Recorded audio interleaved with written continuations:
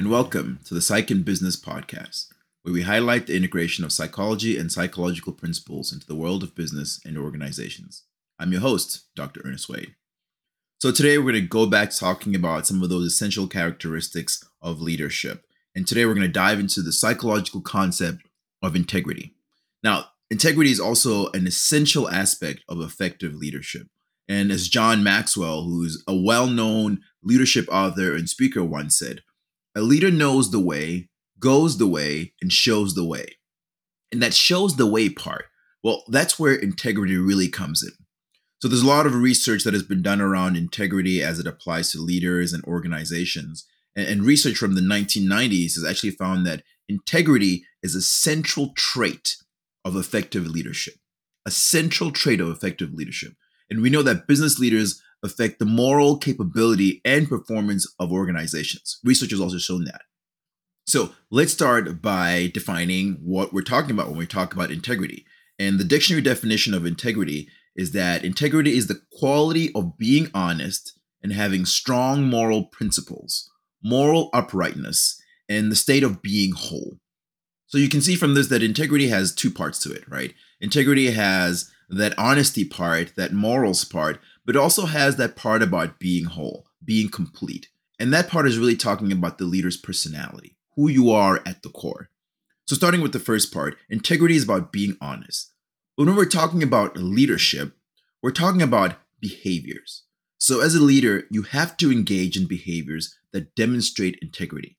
You have to show consistency in your actions, the things you do, your values, not just what you say, but where you spend your time, your energy, your resources, your methods, how you get work done, and your principles. Really, we're talking about how you treat your customers, how you treat your employees, how you treat your competitors, doing what you say you're going to do, and really setting that example for others to follow.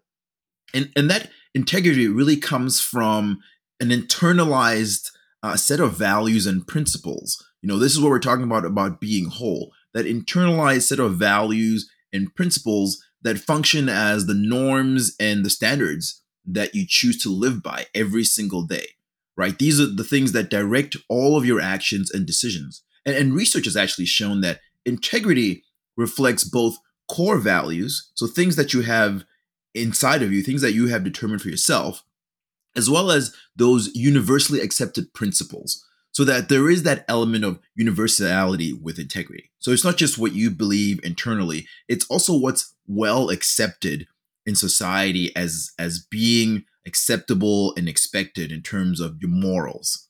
So as a leader, you must really demonstrate this in your actions. You have to demonstrate and show the specific and explicit behaviors that you want other people to emulate. You want people to follow you. You have to set the example. You have to go first. And this really comes out when we talk about integrity and trust. So if you remember previously from a previous episode, we talked about trust being defined as the willingness to be vulnerable. And integrity really, it comes out here because we can see that integrity is the bedrock on which trust is built.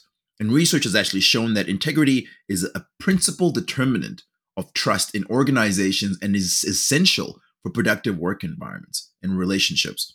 So if you don't have integrity upon which to build trust, if you are not demonstrating that you are somebody who is consistent and who is reliable in terms of doing what you say and using and demonstrating behaviors that demonstrate your integrity, then it's going to be really hard for people to build trust, to develop that trust in you. So when a leader is consistent, acts with integrity, they provide that constant and continuous evidence that can be relied upon. When they don't violate trust, when they protect your vulnerability, it really fosters an environment of trust within a team and the organization. Great examples of this are Warren Buffett, who is known for his unwavering commitment to ethical business practices. His integrity has contributed not only to the success of Berkshire Hathaway, but also to the trust his investors place in him. People trust Warren Buffett because of his ethical business practices. So trust is built on the integrity of a leader, and it actually can be used as a strategic advantage for that leader. And we'll talk about that a little bit more later. So when we talk about trust, it's no more evident, in my opinion, than when we're talking about the role of integrity when it comes to ethical decision making. One of the areas that integrity must show up the most for leaders is in decision making. So, if you remember the definition of integrity, it really highlighted morals in terms of principles and uprightness. And really, what we're talking about is ethical behavior here.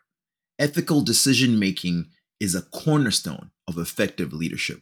When leaders consistently demonstrate integrity in their decisions, they contribute to a culture of trust and ethical behavior for their teams and their organization as a whole. So, if you consider the long term versus the short term dilemma, we know that leaders who prioritize integrity must understand that short term wins achieved through compromise can lead to long term consequences. If you take the example that we all know, which is Enron, right, which is that cautionary tale of what happens when leaders prioritize the short term gains over integrity and ethical considerations. But there are also more recent examples of this.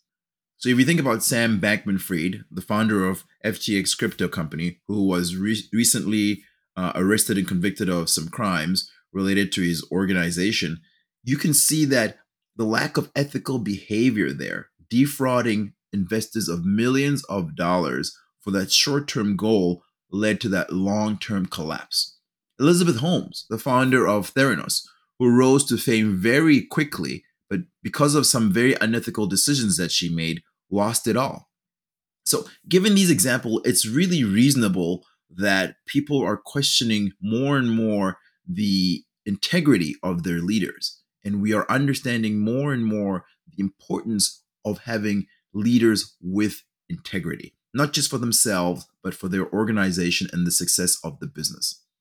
So, really, integrity in decision making is not just about the moral imperative, right? It's also a strategic choice. It can be a strategic advantage or disadvantage if you don't demonstrate integrity in yourself and in your leadings. Very often, we find that when you compromise our integrity for short term gains, we ignore the long term consequences, but they will always come due. And this is a developmental thing, integrity. I'm in the process now of trying to teach my son about integrity, about really thinking about those long-term consequences when he focuses on the short-term goals. And it can be a very challenging thing to get someone to sacrifice their short-term benefits, their short-term goals in favor of those long-term benefits and that long-term success when it's hard to see. So I get it. I totally get it. But even from a strategic point of view, compromising on integrity, as we have seen, will not lead to strategic success overall. So, how do you build that culture of integrity in your organization? Building a culture of integrity is really a shared responsibility, but it really starts at the top. As with most things, it starts with leadership at the very top, setting the tone. If you are a leader and you are demonstrating integrity, it sets the expectation for others to follow that example that you're setting, right? Leaders are the architects of their organizational culture, and their actions, your actions, speak louder than words. So, how do you do this practically? Communication is key, but behavior is proof. Integrity is knowing the difference between right and wrong and doing what is right, even when wrong is easier. You want to be seen to be doing what is right, even when it's hard to do that, to make that decision. Leaders must consistently communicate and reinforce the values that align with their integrity, right? And the integrity of the organization. So if you think you've said it enough, say it more. Leaders need to show in their policies, in their performance reviews, in their expectations, in holding people accountable every day with every employee, with every customer, with every competitor. Research has shown that you can actually treat integrity in terms of that leadership accountability and competencies as a resource, right? That will lead to greater competitive differences such as reputation and capital. It's actually an organizational resource, a strategic advantage that can help you build your reputation and increase capital. So treat integrity essentially as a strategic imperative. How do we build integrity in our organization, strategically speaking? Again, research has shown, and I'll say here that I love research. I love doing these individual episodes because I love researching and learning more about the different topics. But research has actually shown that business leaders with high integrity capacity are actually more likely to be aware and respond to stakeholders' moral concerns more rapidly because they themselves are thinking about integrity, and integrity is one of those things that they value highly. So those that have low integrity, on the other hand, make poor decisions that erode their reputation, their capital, and put themselves and their organizations at a strategic disadvantage. Think about Steve Jobs, a visionary known for his passion and his innovation. Yet he was uncompromising and committed to product excellence, which is also reflected a sense of integrity in the work that he did and that his company did. He believed strongly in doing things the right way, not just the easy way. And that is evident in the culture of the organization, in the overall product that Apple puts out. So his integrity as a leader really seeped down into the culture and into the product that we see today. So you need to show integrity every day with every employee, with every customer, and with every competitor. So what does it look like, integrity? Well, research has actually given us some competencies that we are associated with integrity, and we can use these to help us make sure that our behavior is in line with what is expected when we think about someone who is an ethical leader. The first one is self-motivation and drive. So someone who has an inner drive and energy to set the goals and work hard to achieve them. Is your behavior demonstrating that? Moral courage and assertiveness. Behavior that shows courage to act on and stand up for what you believe, and to show your principles and values publicly and voice them. Authenticity. Behaving in a way that is true to yourself, true to who you are, and that we're talking about that wholeness, that completeness. Honesty. Truthfulness with yourself and others about your intentions and your capability. Consistency. The consistent application of and living out according to your core values and principles in all the different aspects of your life, both private and public, at home and at work. Commitment. Perseverance to attaining what you've committed yourself to doing and to your duties, your responsibilities, your obligations, whether it's in public or in private. Commitments that you make in public and in private, treat those equally. Diligence. And this is really a display of diligent attitude towards your work, of perseverance in your work efforts and your character. Self-discipline. Discipline to living according to your values and your principles to attain what you've set out to do. Responsibility. And this is really acceptance of responsibility for your goals and your aspirations, for your limits and your strengths, and for the choices that you make and for the consequences of your actions. This is a really big one for me. I'm such a proponent of taking responsibility for your actions because you can't learn from the mistakes that you make if you don't take responsibility for those. So for me, this is one that really speaks to me.